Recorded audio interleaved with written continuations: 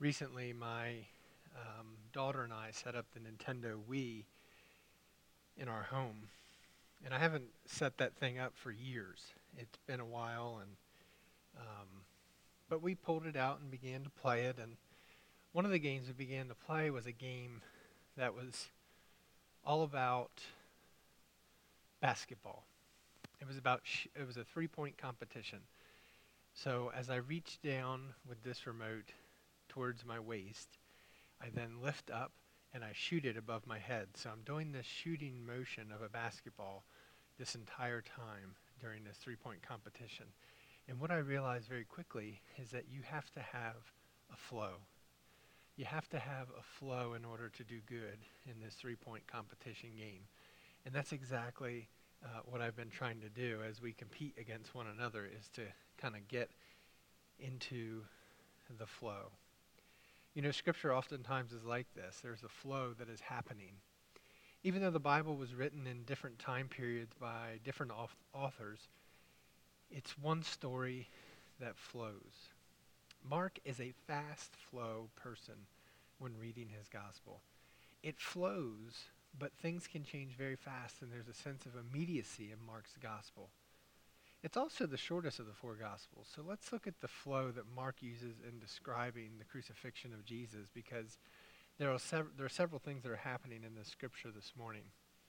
The first thing is that Simon is forced to carry the cross. Now, why would Simon from Cyrene, which is, by the way, North Africa, now what we would call Libya, where he was from, why would he carry Jesus' cross? He was probably a Jew visiting the city during the Passover celebration. And it was common for those who were condemned to die by crucifixion to carry a piece of the cross on which they would be nailed. And at this point, Jesus is bleeding and has been beaten considerably. Carrying the cross proved to be too much for him, so Simon from Cyrene was forced to carry the cross for Jesus. Imagine what it must have been like to be Simon and to carry the cross for Jesus as he followed. Did Simon understand what was going on? Did he know who he was? Had he heard about the ministry of healings? Simon did something for Jesus that Jesus couldn't in that moment. The humanness of Jesus was beaten and worn down. The second thing that happens in the midst of this flow that Mark is telling us is that Jesus is brought to Golgotha to be crucified. Jesus is brought to this place called Golgotha. This is the site of the crucifixion, and there have been many other deaths there, which is why it's called the place of the skull. Golgotha is a modified transliteration of the Aramaic word for skull, and in English we call it something else. We call it Calvary. Calva is the Latin word for skull. And when they got there, Jesus was offered wine mixed with myrrh, but he didn't take it. This drink probably was offered to Jesus by someone, Mark doesn't really say who, in hopes that it would deaden his pain. But Jesus chooses to face the full force of agony of being crucified. Mark doesn't go into detail around the crucifixion. Being crucified was meant to maximize pain. It caused a long and painful death, and it was meant to humiliate you. It was also a sign that you don't mess with Rome. It was execution by torture. We talk about the cross now much more easily. In the first century, it wouldn't have been like that. But nonetheless, Mark just simply states, and they crucified him. Mary, the mother of Jesus, would have been able to walk up to the one that she birthed on that first Christmas, and she would have been able to touch him. She could have even heard him breathing. She could have heard him in pain. You know, crosses were only about 10 feet in the air. Think about the height of a regulation basketball rim. Jesus was a lot closer to the ground than we sometimes imagine. The written charge against him read, "The King of the Jews." The Gospel of John confirms that this sign was fastened to the cross, and Matthew tells us that it was above his head. So Jesus now hangs on the cross and is getting very close to death. And as Jesus is nailed to the cross, we stop and think about all the pain and the torture Jesus is enduring in this moment. He is now on the cross and getting closer to his death. Mark flows right into another part of this story, and it deals with the religious teachers. And that's what we talk about next, the next flow. religious teachers begin to mock Jesus on the cross. But before that happens, there are two rebels that are with him. One is on the right side of Jesus, and the other is on the left side of Jesus. Mark, again, doesn't go into too much detail about like the other Gospels do, but they were probably criminals because they were insurrectionists like Barabbas, who tried to violently take down Rome and start something.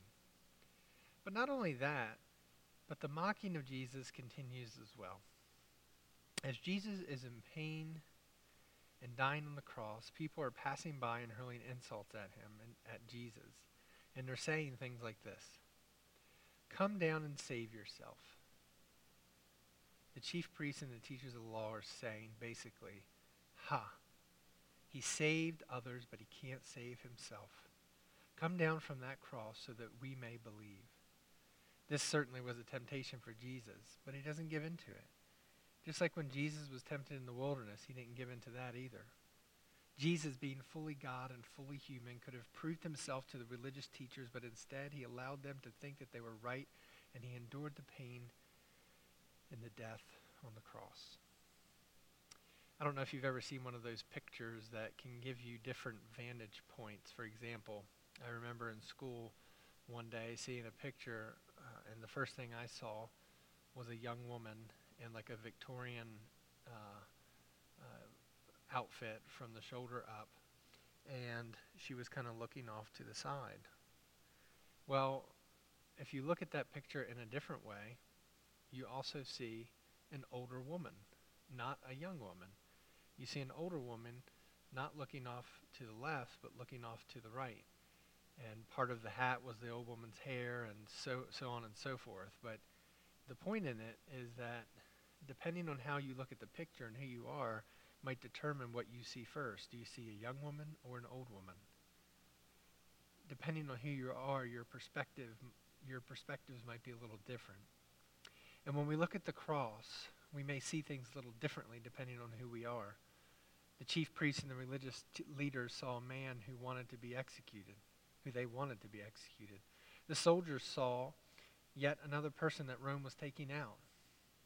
One criminal looks at Jesus on the cross and hurls abuse at him.